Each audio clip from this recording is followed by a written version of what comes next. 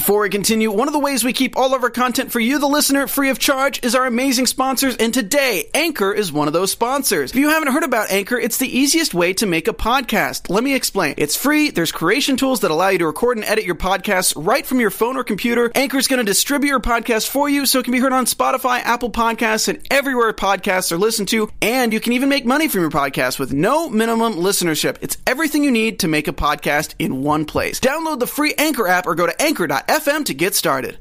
Hey everybody, on this episode of the Legends of Tomorrow After Show, we're breaking down episode 4, season 3, Phone Home. Watch what happens when Ray Palmer goes back to 1988 to see himself. Plus, find out what cool costume Lex Michael is wearing. Next. You're tuning into the destination for TV superfan discussion, AfterBuzz TV. And now, let the buzz begin. Good morning. We've talked the whole night. So thanks for joining, Lex. I don't actually know all of the words to every song in Singing in the Rain. Well, you could have fooled me.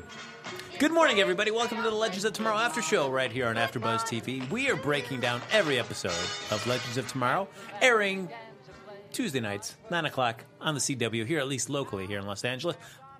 Los Angeles? That's where we live, right? I think so. Los Angeles. I barely know where I am half the time. I'm one of your hosts, Frank Moran. You can follow me on Twitter and Instagram at HappyGoJackie. I am another one of your hosts, Lex Michael. I am all over social media at the Lex Michael. And, of course, Lucretia Lyon, Dave Child, the two people that round out this panel, the two people who, sometimes it feels like we couldn't do the show without, have decided to trick us by treating themselves to a night of Halloween festivities. I see what you did there. Thank you. Yeah, they're off else places being spooky. Yes, there you go. So feel free to follow them on social media at Mr. Dave Child and Lucretia Lyon. You can easily find it because there is only one in regards to Lucretia. See what kind of cool photos they're posting from their Halloween shenanigans. And everybody, get ready. I know you were wondering, what is Lex Michael dressed as tonight? Lex, reveal to the crowd what your costume is. I suppose I am a brand ambassador for the AMC network circa 2013. That's a deep cut. I love it. Very nicely done. There you go.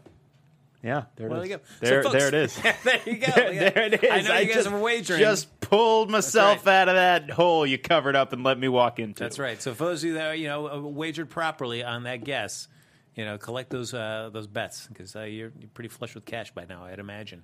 But folks, you can always like us on Facebook. Give us those 5 stars on iTunes, not just because you like the show, although we do appreciate that, but to keep our dearly, not departed, but beloved, Lex Michael alive and well, right here consistently on our panel. Yeah, we're going to need a bit of an influx because I seem to have developed a resistance to the synthesized 5-star reviews that we were previously using. So yeah. Any validation? Authentic, full core 5-star reviews. A better thing to put in his Halloween basket than Snickers or Twix or Milk Duds. Yeah, and the key really is that you can't cut it with anything. That's true. There you go. And, of course, you can subscribe to the YouTube channel. Give it a thumbs up while you're there. And feel free to hop in the chat. Share your thoughts about Legends of Tomorrow in general or anything that we're going to be talking about this episode specifically. And this was a nice little mashup. If you found, Legends of Tomorrow, Matt E.T. there, yes, you would get a show very much like this. Really quick, because you mentioned following along in the chat, Lucretia is not here. Lucretia's typically our oracle. Are we in the booth? Is it possible for us to get the chat up in that window? Look, stuff's happening. Awesome. I feel so secure in this moment. But yes, a lot of ET stuff. It was. It starts off as we ended last week's episode with Ray Palmer, young Ray Palmer, back in 1988, Ivytown, escaping from some bullies, hiding out in a tunnel. And then he meets somebody much less mysterious than, of course, the teaser would make you think, or much less menacing than the teaser would make you think. Well, it's his eyes, right? It's the eyes and the growly sound. Yes.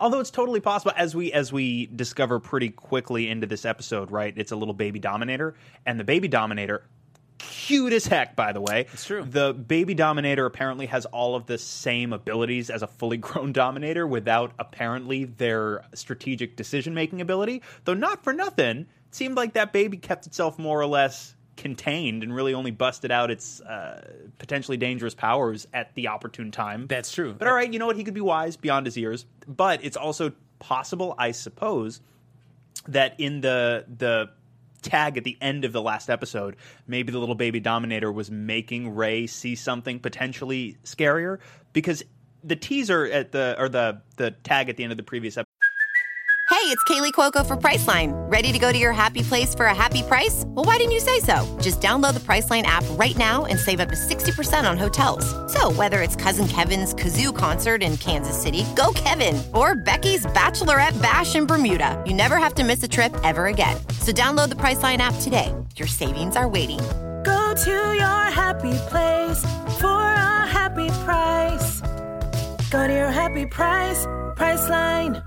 So it didn't necessarily look like a baby dominator. Very true. It looked much taller. Yeah, it looked taller. It looked like, the eyes didn't look the same. It looked like it was moving a little weird. So it's totally possible that as a defense mechanism, little Gumball was making Ray see something a little spookier. Yeah, speaking of that teaser from the end of episode 3, the way that is set up and shot as we see young Ray on his bike trying to flee from these bullies, we find out this episode, though, they kind of played a little fast and loose, try to make it seem much more suspenseful than it really was. Because this episode really sets up that he's unaware that those bullies are true bullies. He thinks they're just friends giving him a hard time. It's interesting because very early in the episode, especially, it's like once they first see young Ray walking around, and like he seems so positive and so pure. And early on in the episode, I found myself like sitting back and looking at grown-up Ray, thinking, "Wow, how is it possible that this dude from childhood made it into adulthood and still retained that positivity, that optimism? How is it possible that somebody this pure wasn't completely destroyed by the world as it exists?" Denial. Or possibly. it's just a constant choice. You could definitely let yourself, all the effects of the world, the effects of things happening in your life, weigh you down and choose to be more bitter and resentful. I think it's a tougher thing to stand in the face of that and just try to keep that positive, optimistic viewpoint. Absolutely. It also seems a little bit like Ray genuinely didn't know. Like you had that moment where grown Ray was watching these two guys pick on his younger self, and he has this moment where he puts together finally, oh, maybe we weren't friends. True, and I don't know if that as a young kid you're thinking the best of people, as opposed so you're not really seeing their true. I don't want to say like menacing, but just. And even nefarious might be too strong of a word, but they're just their poor intentions towards somebody and just mistaking them for just like playful. Well, I think part of it's that, and I think young Ray is depicted certainly not as being particularly sad, but I think definitely depicted, and it's subtext more than its actual text for most of the episode, but is being pretty isolated and pretty lonely.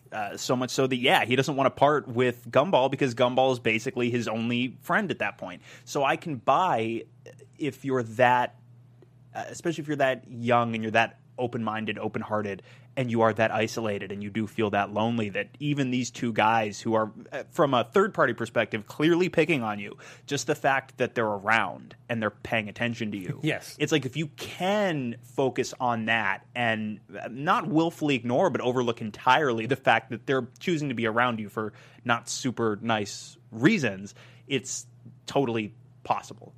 So this episode starts off with young Ray on the run, basically, and we see some men in black stop him as he's about to go into this room to get this creature, which we don't know, at least at the point, is a young dominator. And we see as he tries to make a move to go, because I'm a kid, you're not going to hurt a kid, they end up killing him. Right. So the implication would be then in the version of history where that doesn't happen, where when we catch up with him again, he's already got Gumball in his home. Because I guess they went back in time before, because he found Ray, and then they found young Ray found the Dominator. Then the Men in Black found him, right? And they got back to that point before the Men in Black. Okay, yeah. I was because that was the one thing that I was a little bit like I spaced on at some point during the episode about the exact sequence, the sequence of events, and then the altered sequence of events. Yeah. But in my head, I was like, well, maybe like he went into that facility and then like Gumball like brain zapped the dudes so they didn't kill him or something. But that makes way more sense. So the big thing, and I guess we'll just ask this right away. I'm going to ask you this. Yeah. What do you think? These Men in Black, do you think they're the Time Bureau?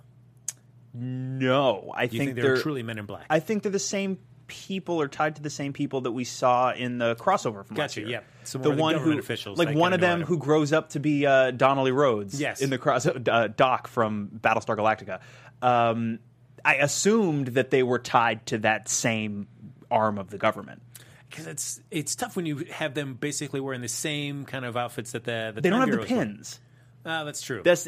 Depends. It's like you got to key in on the word. Plus, the Time Bureau has like it's like a dark blue suit, isn't it? More of like we watch on TVs where sometimes like the color clarity is a tiny bit off. If it's deep shades, sometimes it can be easy to mistake a deep blue for a light black. Is that a thing? But yeah, I think their suits are black versus a dark blue, and then they don't have the pins. So that alone, I figured, they're not. Plus, they're using pretty standard government-issue technology on their person. Like, obviously, they've got very advanced tech in the facility where they're keeping Gumball, but they have guns. They don't have, fancy time guns. They just have... It was me trying to look for me making that leap. Perhaps I shouldn't have. For thinking, oh, hey, this is kind of tying into what they discussed last episode, where like any kind of authority will ultimately turn corrupt. And then you start seeing not that they're just protecting time, but by doing it by eliminating threats as opposed to just returning aberrations back to their proper points in time. Yeah, that's a big stretch. That was a big. But we're also. I mean, we're so early in the season, right, that we have no idea how. For example, in the case of the Time Bureau, how that's going to play out yet. Yeah. It's like so hard because now it's just we're predicting wildly this early into the show. But it's like I could see a bunch of different scenarios with the Time Bureau playing out, and I also see how I think as a bureaucracy they're not going to be all that interested in whatever Rip's personal history with the Legends may or may not have been. And I wonder if at some point does that potentially create conflict between Rip and the body of the organization that he founded. I don't know. That's true, and that could very well happen. I'm thinking, at least for right now, we haven't seen that as of yet. I feel like we've only begun to just scratch at what the Time Bureau is. Like we've gotten like the info dump about like what they represent and what their actual job is meant to be, but we don't know much about the inner workings of the agency necessarily, other than the couple of faces that we've met. True, and I have a feeling once we kind of pull the trigger on Malice and we introduce him and we start seeing him play a more active role in the season, then we might start seeing what some fracture starting to happen within the Time Bureau. Yeah, I mean, if that's the direction they want to go in. What do you just usually save predictions for the end of the show, but just ask one for right now, just a little mini prediction. What do you think the odds are that the Time Bureau remains intact at the end of the season? I would say greater than 50%. Okay. I would say greater than 50%. Now, if you asked me what the odds are of Rip still being in charge of the Time Bureau by the end of the season, I would say under 50%. And if he's not in charge of that, is he back with the Legends? I don't know. A part of me would think that would be the obvious direction to take him back in, but I also think he works so much better as an outside party that is around, that is very much a presence, but that gets to act in whatever capacity he does as a foil for them. If he's not running the Time Bureau anymore, I'd be totally cool with Rip just being like a rogue agent, moving through time, trying to correct anomalies, occasionally bumping into the Legends and being like, you guys, shaking a newspaper at him, being like, stop it. And then going off on his merry. Well, I mean, so far, this is what, episode 4 right now, and we've seen Rip in one episode. How many episodes is this season? Is it another? Because I know the first season was like only 13 or so. Yeah, and season 2 was 18? 18, and I don't know if this got 22 or 18 again. Somebody in the chat, can you let us know? Do our jobs for us. Can you let us know conclusively how many episodes there are this season? Is it another 18, or did they bump it up to 22? Because you're right. Out of 4 episodes, Rip Hunter has only appeared in 25% of them so far. And Ivan Soto there in the chat says Arthur Darville said that Rip kind of regrets creating the Time Bureau and he misses being with the Legends. Luna Malfoy 7 says it's 19. Thank you. Mindmorph says Rip has 2 more shoes left. Is this a reference that I'm missing? Just 2 more shoes. That's it. I hope he doesn't run out of them. Oh. I mean, do they match? Wouldn't it suck if you only had 2 shoes left and they were both the left foot? Yeah, that would be. But if that's the case, like 16, 17, 19 through 23, if that's the case, then that's like a long stretch of time that we would be without Rip this season. So I don't know if that's good or bad. I mean, certainly we missed him for the first half of last season, and he really didn't come in until the mid-season return. But I thought last season they utilized him so effectively. I thought the idea of Rip as an antagonist, whether fully of his own volition or not, is a great one, which is why, I'm hoping that he can stick around in some capacity, but that they don't fold him fully back into the team. Because, I think he doesn't necessarily need to be a villain, but I think him as a foil is where he is best utilized. Because I imagine by the end of the season, it's going to have to be that Rip and the Legends are going to have to team up to defeat Malice. Oh, yeah. And whoever, and again, it's Gary. Well, of course, we're going to have Gary. And Gary. Not for nothing, if Rip is not running the Time Bureau and there's still a Time Bureau, I nominate Gary. Oh, all right. I would not disagree with you there. He's like the underdog, but through fortuitous circumstance, which of course will involve catastrophe and tragedy, I'm sure. But he's able to this dude, pure of heart, the symbol of everything that you want the Time Bureau to be. All of a sudden, unexpectedly ascends to this position and does exactly the right stuff and shepherds us into a new age of time bureaucracy.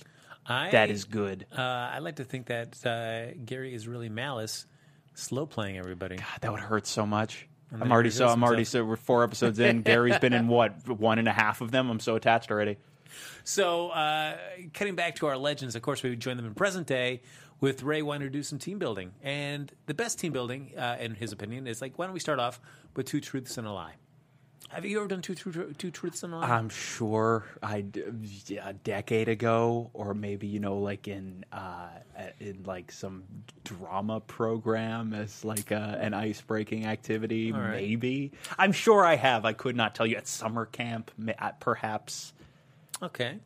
Do you want to give me 2 truths and a lie right now? I'm going to put you on the spot. Do I have to? Well, why not? Let's just see. Let's see how. Oh man. Keep vamp while I think of something. While you think of that? All right. So I'm trying to remember facts about myself. No, there you go. As he digs into his Lex Michael database. So, of course, Ray's wanting to do this with a team. And since nobody seems to be keen on 2 truths and a lie, he decides, the best thing to do is, trust falls. Who doesn't like a good trust fall? And he's paid Mick to, of course, do this with him. So why not to ensure that somebody will do it with you, then just pay them off.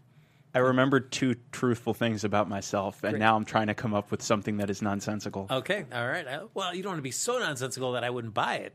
No, but it's right. It's got to I have to now fabricate. That's right. A lie efficiently. Okay. I understand. Keep vamping. Keep vamping. You're basically doing a show by yourself until I can think of a third thing. I'm not afraid of that. So Mick goes and does the trust fall, but that is the moment when the dead Ray, his death kind of ripples through the time continuum and catches up to adult Ray, and he disappears. And they realize, young Ray's been killed back in 1988. They head back to put a stop to this. Hey guys, sorry to jump in. We do have one in the chat. Oh, let's see. You guys think that... Wait, what was it? Who said that?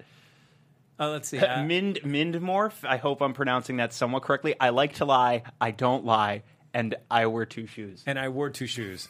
There you go. All right. Well, let's see. What are the 2 truths and a lie right there? I feel like I get through number 2 and I'm stuck. That's right. I feel like that's the idea. I feel like Ivan Soto missed my enthusiasm. Thanks. Who doesn't? Who does not miss Lex Michael on a regular basis? I don't know. My parents. Get out of here! How dare you? Okay. Oh man. All right. I still can't think of a good lie. I keep remembering other things that I've actually done, and I go, oh, that's. That's well, you know what? We will. Whenever you're ready, you let me know, and we'll play 2 truths and a lie. I forgot one of the factual things. All right, and the time it took you to say we that. still have 30 minutes and 3 seconds to break down the show, Lex. Spend the next 29 and a half minutes sitting here quietly trying to think of a third. I love it. All right, yeah, go. So they decide they have to head back to 1988 Ivytown to stop them. So we've got that is one storyline, and we'll follow that a little bit. But let's take a sidetrack to pursue a little bit of storyline with good old Stein, Jax, and a little bit of Mick there, where people are thinking, hey, wait, Stein is being kind of grumpy, doesn't want to be here, he's being kind of secretive.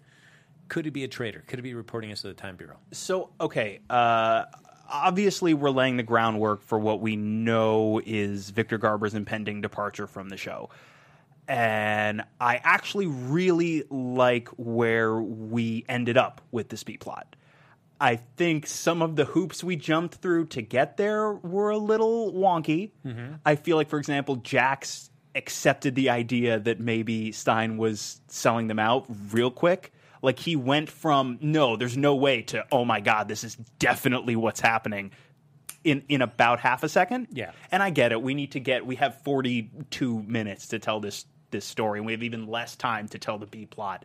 So, all right, we got to get from A to B in relatively short order, but like quick turns like that just felt abrupt to me. I didn't totally understand, even once Stein explained it, why he felt he had to lie about it.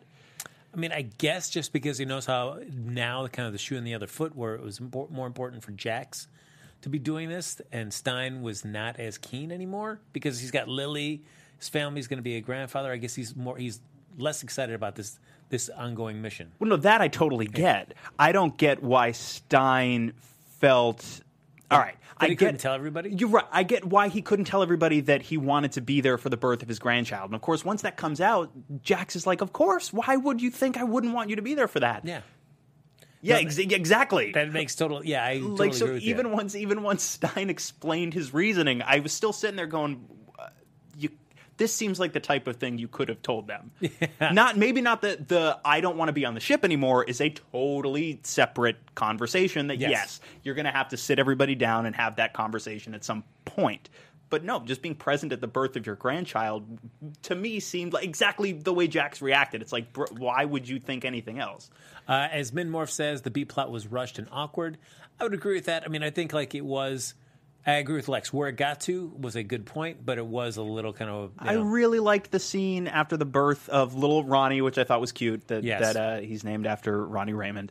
I liked the moment of, or the little scene of Stein and Jax and Rory in the hallway. I liked that Rory offered a cigar to a baby, and he was only sort of joking. Yeah, you know, if they hadn't stopped him, if Jax and Stein had both gone, ha, ha, ha, ha, he would have probably lit the cigar and put it up to the baby's face.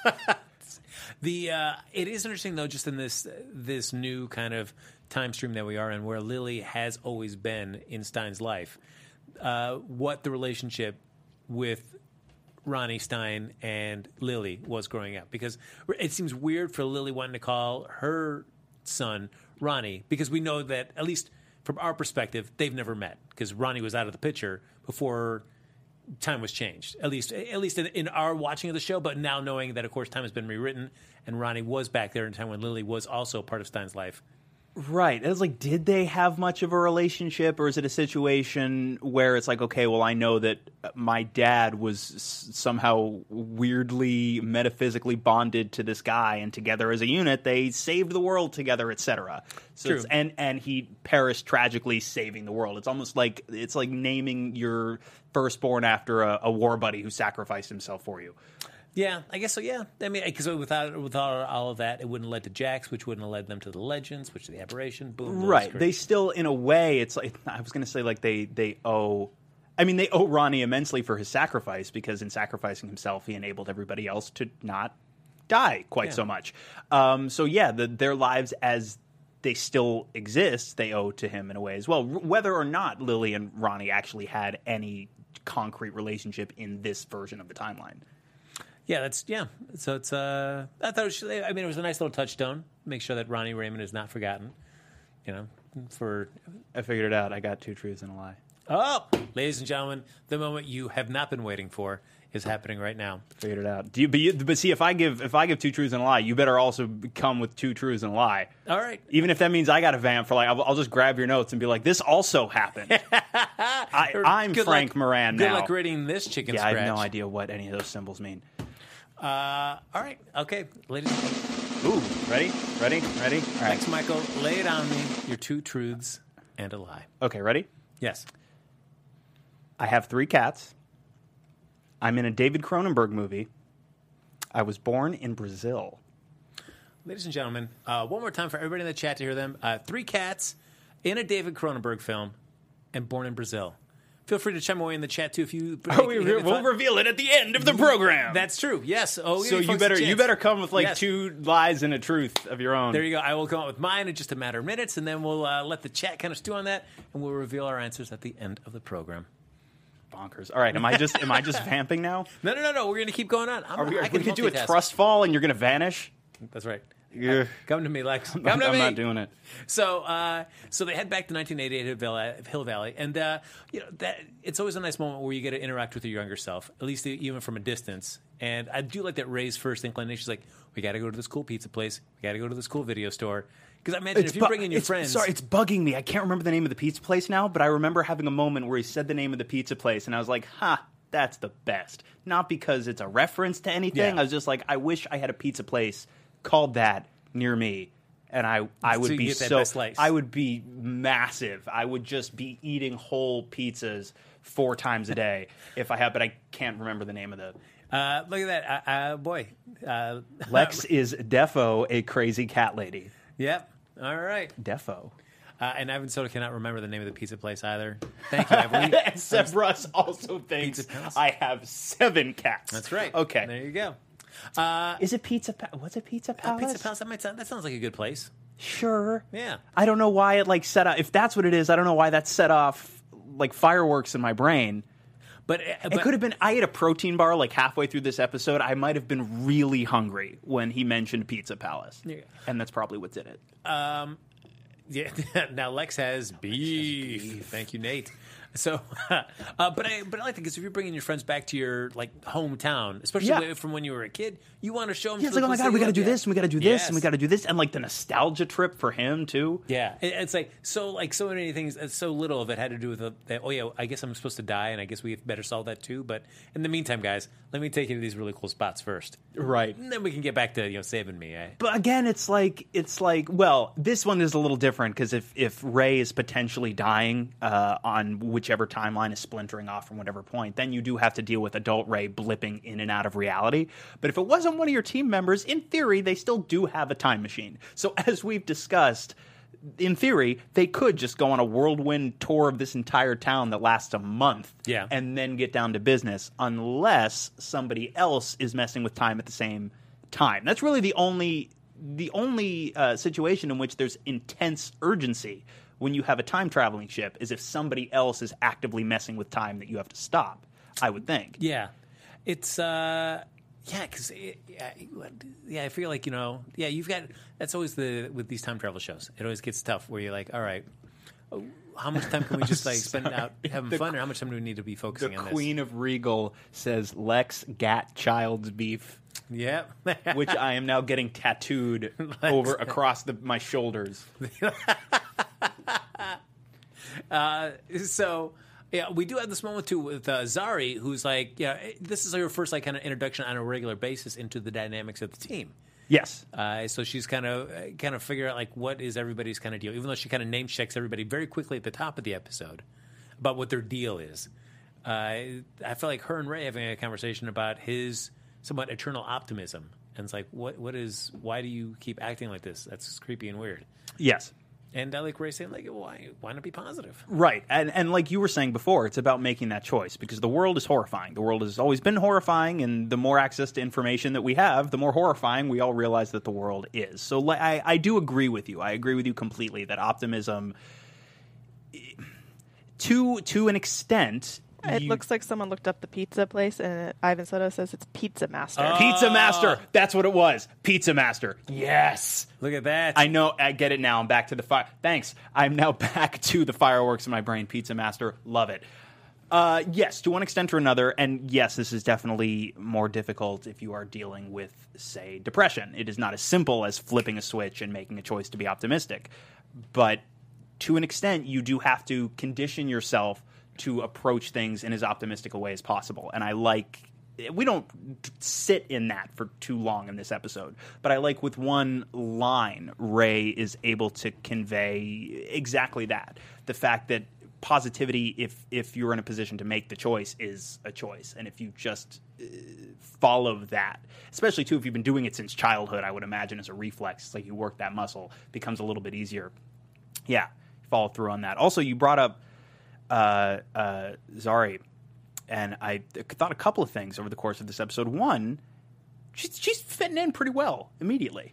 Yeah. She even got a sweet costume when all the legends show up to go trick-or-treating at the end of the episode. Down into that ISIS, man. Yes. But then also, Oh, hang on. Here we go. We got Star Drew. Star Drew says, I got 2 truths and a lie. Frank liked the girl strip movie / Frank watches Boo 2 / Frank watches Boo 2 before Thor Ragnarok.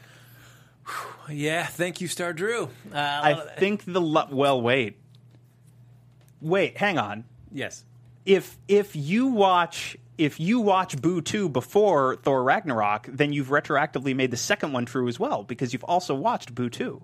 So if 3 is true, 2 has to be true. Oh, so then I guess we know what the lie would be there then. Did you not like Girls Trip? I never saw Girls Trip. You didn't see it? No. Oh, it's good. Oh, is it? It's actually quite good. I mean, I saw was it Rough Night, and I was like, ugh. I did not see Rough Night, but Girls Trip, I wouldn't have thought I was the audience for. It's great. All right, it's really good, and you can take that to the Lex Michael Bank right there. But so we really didn't get to the bottom of that one. So no, you didn't. I have not. I have not seen. So Frank likes Girls Trip would be the lie because you haven't even seen it. Yes. Okay, so we solved that puzzle. There you go. So did you see Boo 2 before Ragnarok? I have to go see Boo 2. Now you have I lost a bet and I have to go see it. I have not seen it yet, Star Drew, but I will be going to see this. Okay. Oh, dear Lord. Yes. Oh, I went on an emotional journey just now. So, of course, we get to have Ray going back to his childhood home because he's looking for the baby Dominator. Yes. Oh, I totally got sidetracked by what was happening in the chat. The other thing I wanted to say about Zari, and I'm jumping to the end of the episode, the last conversation that she and Ray have in the episode, where they reprise the 2 truths and a lie, and it's the what was it? Oh God, what was the first? Z, back home, everybody called me Z. All my friends call me Z. Second one was I got Legend of Zelda, but couldn't beat the final boss. Sidebar. One, Ray Palmer's delivery of Ganon, amazing, wonderful. But also, that one's a lie immediately, because if you buy a Zelda game and you're talking to somebody who probably likes Zelda, you're going to specify which Zelda. Unless you mean specifically the original, in which case I think you'd still say the original, because I feel like most Zelda fans would then ask you, which one? Do you mean like Link's Awakening, Link to the Past, Wind Waker, Twilight Princess, Majora's Ocarina of Space thing? Anyway, this third one was a third one. Third one was I love musicals, right? Yes. And then they have that moment where it's like, well, Z, we're going to go watch Singing in the Rain or whatever. That moment,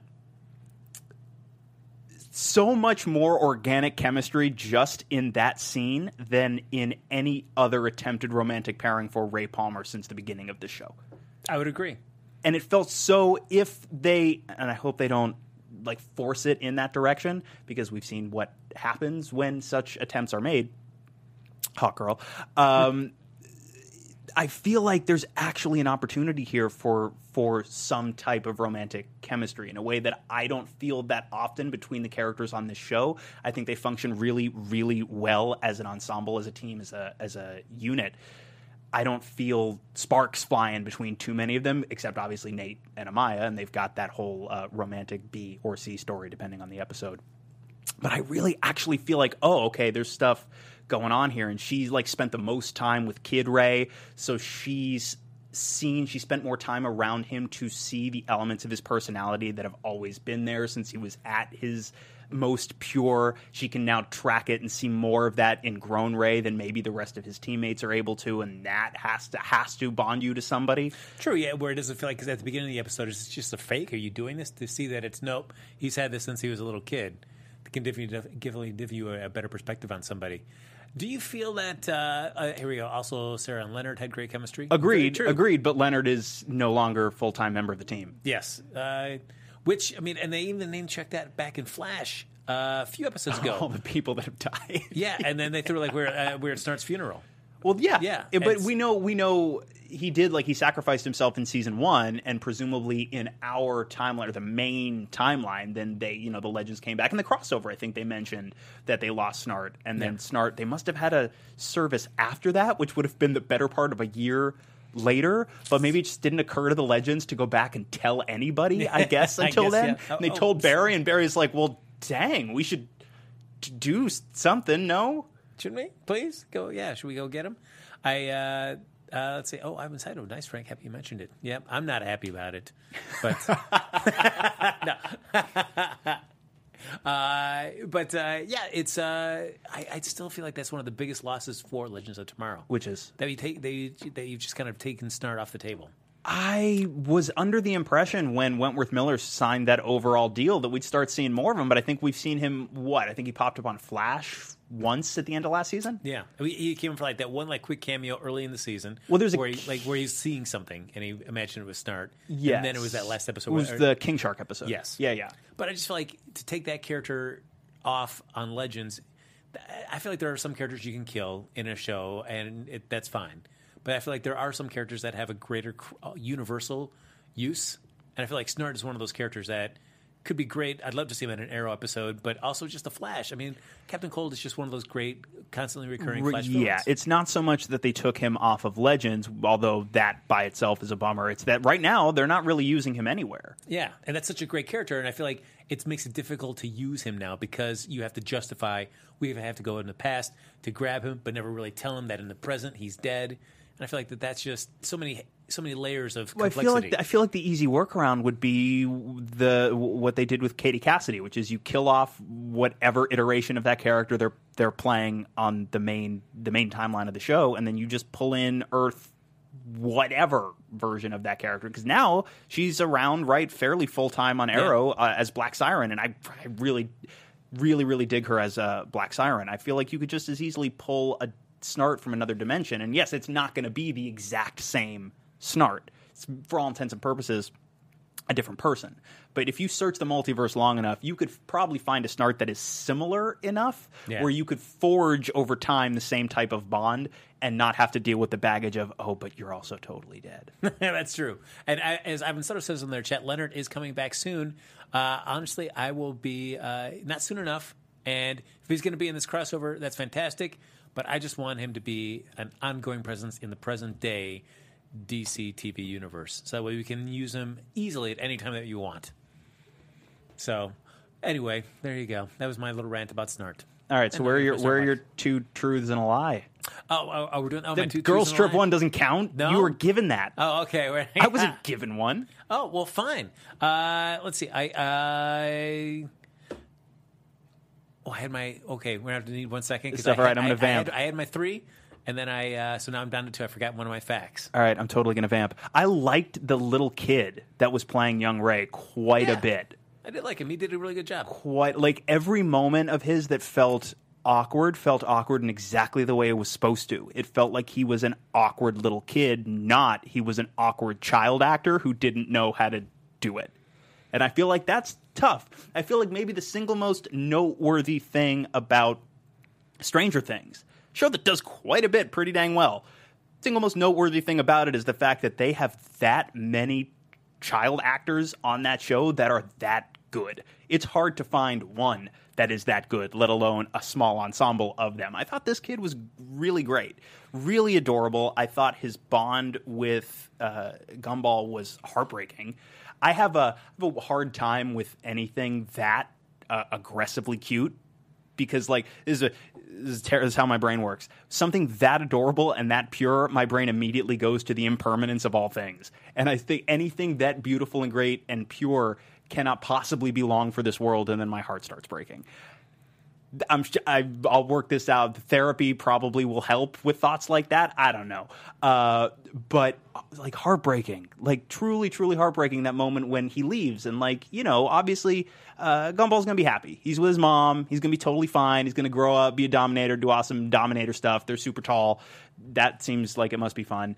But yeah, Ray loses his old buddy at the end, but then gets a whole bunch of tall grown-up friends in great costumes. But I will say there at the end when he goes but now I got a bunch of people that'll always be looking out for me. I'm like, they'll be looking out for you for the next few hours, and then they're all gone, kid, because I got to head back to the present. Yeah, oh my God, that conversation too, where it's the two bully kids are like, wow, they're really cool. Yeah. And then they go peace to get more candy. The scene we didn't see was the conversation where they all tell young Ray that, oh no, we're all leaving you too. Yeah, yeah. Sorry, Ray. Although I like to think that scene where the two bully kids acknowledge that, oh, you're with these, this is pretty cool. Maybe they'll start to be a little nicer to Ray from now on, is the hope that I have in the back of my head. Yeah. That's all right. So, like, you just proved your bona fides to us. You got coolness. You just, like, whipping coolness at us. Whipping coolness. All right. Actually, I felt like Jax had to restrain herself from wanting to flame out because that would have really tipped the hand that really they weren't really costumes. All right. We haven't even mentioned the fact that Gumball made all of the agents do the number from Singing in the Rain. Yes. And you got to wonder, is everyone at this agency a trained singer and dancer? Do they do like a company musical annually? Or is the mental power of the Dominator such that they can not only beam all of the choreography into your head, but can actually make your body limber and pliable enough to pull all these steps off? You cannot tell me that being musically trained and proficient aren't essential elements of being an agent, because you never know when singing and dancing can get you out of any situation. Well, I mean, what? Honestly, though, you think about, like, if you are an agent at the peak of your physical conditioning, right? Your body must be in great shape. I assume, like, you know, you've done your stretches, your lung capacity. If you're running, if you're swimming laps in the pool, right? Your lung capacity is probably pretty solid. Yeah. Now, yes, if you have no singing or dancing experience at all, the adaptation process maybe wouldn't be instantaneous, but you would definitely be, I would think, in better shape to adapt to that than, say, I don't know, you or me right now in this moment. Yeah. All right. So before we get going out here, because we're running out of time, I will say my two truths and a lie. Thank you. Thank you, everybody. Thank you. Thank you. My two truths and a lie is that I don't talk about big fan of country music. One of my guilty pleasures. We'll say that. The other one is that David Carradine once told me to shut up. And that I have enough T-shirts that I could go 3 years without ever wearing the same shirt twice. There you go, ladies and gentlemen. Those are my two truths and a lie. Oh, man. All right. See, like, I'm really hoping it's the country music thing, but the T-shirt thing was real specific. Was so specific that either you actually have counted out every one of your shirts or you just made that up. Well, we'll see. We'll see. Anyway, as we break down the rest of this episode, we do have a little bit of the Nate and Maya, as you talked about, sometimes a B, sometimes a C plot. Yes. A little bit of that kind of friction between them because, of course, Nate, I feel like almost deliberately was playing up to like, oh, you know, hey, I'm single and, you know, I can flirt with people. And right. What, are you jealous of Maya? Hitting on Ray's mom. I will say, I realized at some point during this episode I could watch the two of them do anything and or nothing because they are really excellent together. I did like Nate's line where he wants to go back the second time to check on Ray's mom. I was like, how do I look? I'm going to go. I did like just that little bit of line. I thought that was nice. Nicely done by good old Nate. Yeah, well, like as we alluded to earlier, I mean, the two of them have such crazy good chemistry. And I like, yes, you can tell a story about the two of them in a relationship and still create a whole bunch of interesting scenarios and drama that are they going to break up or not? But I really like the dynamic as like will they, won't they exes between the two of them. I think that's like the sweet spot for those two characters to be, at least right now. And I think the way they play all of that material is like dead on. Now, one other scene that I thought was a good moment too was just Ray hearing his mom talk about, you know, just kind of really kind of lets the veil kind of down when she doesn't know that both of them can hear, young Ray and adult Ray can hear her talking to Nate and Maya about, you know, the dumb things that he builds and, you know, letting which not for nothing. In. Whether he can hear you or not, that's a pretty crappy thing to think about your kid. But there are some things when you don't think that they're there that you just kind of, you can drop your guard down. You say that unfiltered thing. I hope that she's just venting and frustrated and not like she genuinely thinks that Ray's clear intellectual prowess and ambition is a bad thing somehow. That's true. But I, you know, it's just sometimes the parents will say kind of a mean thing, whether intentionally or not, just whether because she is frustrated that Ray's already made her come home from work twice. So it could be that moment of frustration. She just kind of says something and kind of says that darker thought that she probably wouldn't ordinarily say. Right. Yeah, I definitely think it is coming from a place of frustration. I don't think Ray has a bad mom, if only because like Ray turned out pretty all right. Yeah. I do. I was actually fooled for a minute when Nate does go back to the house and the faux Ray mom Yes. was just like just all about it. It took me a second to be like, what is happening? Like, But this then- is so. I do. That made me think that Ray's mom like said, you know what? I think this animal control person is definitely coming back. I better get ready, just Or in maybe case. that's just like what she She does. Well, maybe she just but like maybe she just hangs out, like, not because she's waiting on anybody. Maybe she just likes, like, that's how she likes to relax at home. just get really gussied up Just in a have, robe. just have like a bottle of wine or something Yeah. nearby, and like just drink from a glass and like watch some trashy primetime TV and just like kick back and feel like good about yourself. And then you look through the keyhole and you're like, oh, it's that cute animal control guy. Well, hubba. but of course, as it turns out, Nate makes out with the Dominator. That's true. And so, of course, we've got the Dominator after Nate and Amaya. We've got Ray, young Ray. The idea that was the Dominator's plan too Yes. is hilarious to me. I'm just going to have just do some kind of intimacy with this human animal control person and get the information that I need. Although I guess by reading Sarah's mind, realizes that, yes, he's part of the Legends team. So he probably recognizes him. So, all right, this is somebody that can get me one step closer to getting my young gumball back. Totally. I like that the plan was to make out with him. That's right. And then we've got the two Rays and getting a gumball to them as well. And we get a nice moment, which we speculated last week. Would we see bicycles flying, and would they be in front of a moon?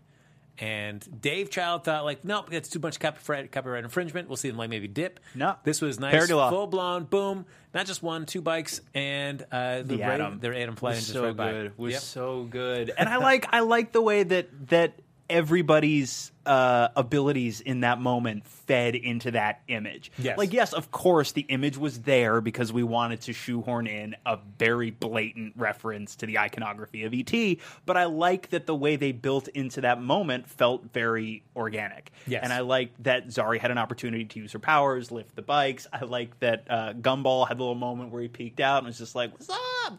The special effects of just the woods and the moon, I thought it all came together. It was like very nice work on that.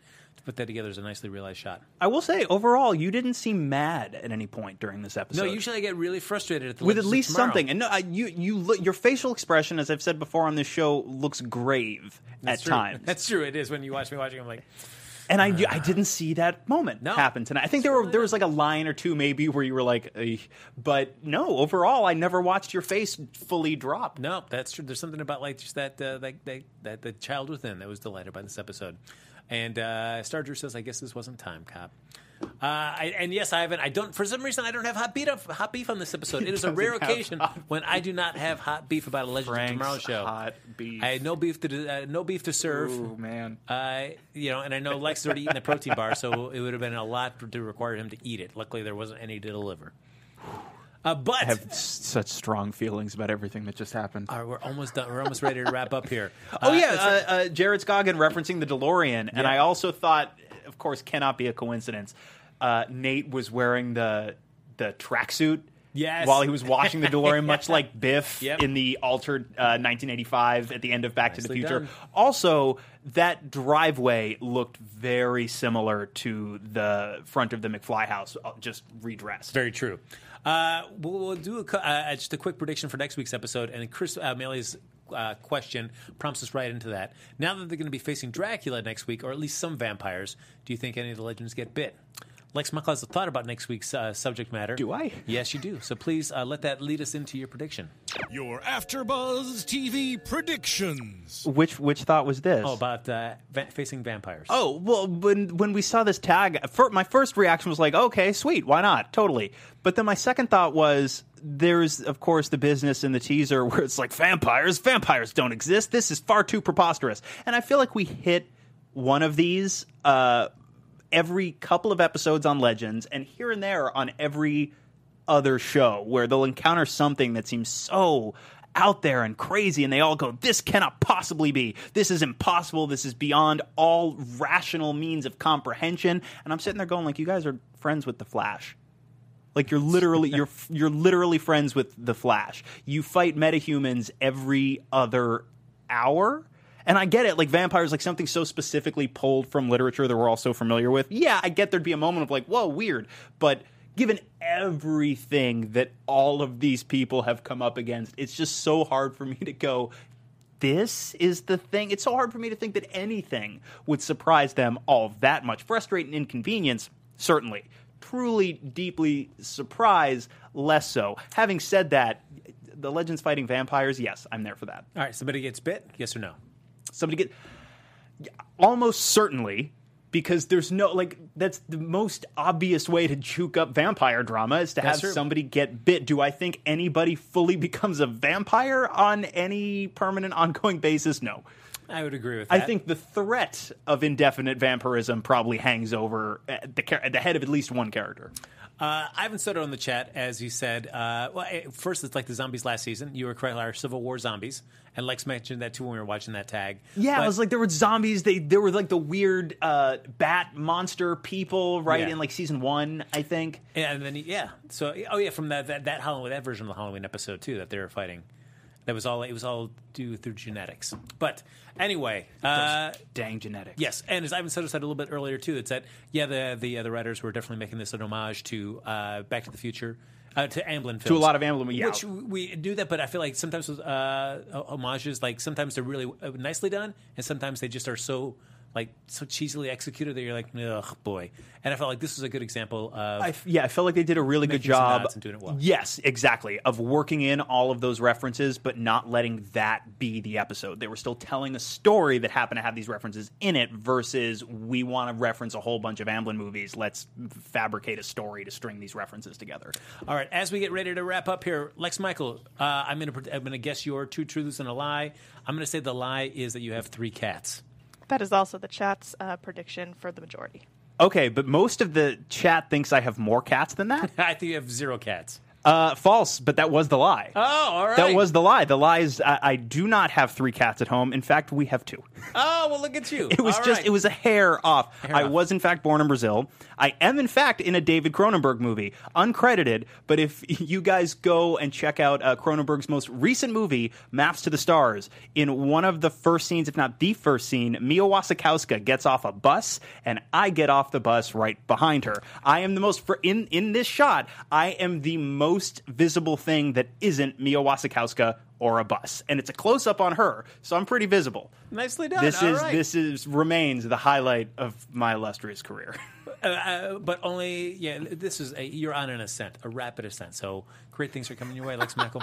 All right, would you care to take a guess before we go?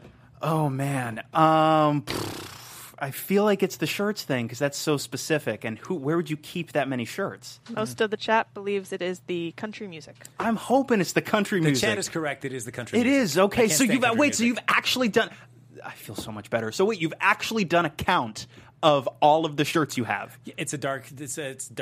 I actually, you know what? Now that I think about it, I'm not sure I've ever seen you in the same T-shirt twice. I maybe have because I get a little lazy sometimes. Okay, but so you've actually done a count. I could potentially go that far. So you have things not to be proud of. So you have over 1,000 shirts. Yeah, I think I have a deep fear of laundry. Good That's why I just keep buying more shirts. Like you could fill 2 rooms with that. I could. That's gross. All right, but real quick, can you give me like the 2 seconds? Because I know we got to get out of here. Can you give me like the 2-second version of the story where David Carradine told you to shut up or go away? I was working at a show. We were doing a makeover, and we had to reshoot a scene with him. And I was giving him some directions, and he was already irritated. And he put his hand right in my face and yelled, "Hush!" at me. I'll tell you more later. But yes, David Carradine once put his hand right in my face like this and screamed at me to hush. That means you're practically Hollywood royalty. That's right. There you go. So, ladies and gentlemen, that's going to do it for this episode of the Legends of Tomorrow After Show. Thanks for sticking around with us a little bit longer than usual. Thanks for playing this little game with us. We really appreciated you sticking around with us in the chat as well. And as always, folks, you can like us on Facebook. Give us those 5 stars on iTunes, not just for us, but more importantly for Lex Michael. Oh, that's right. Yes, I may die. Yes, that's right. Very casually. Just, I may die. Whatever. You know, we all might. That's true. We all will.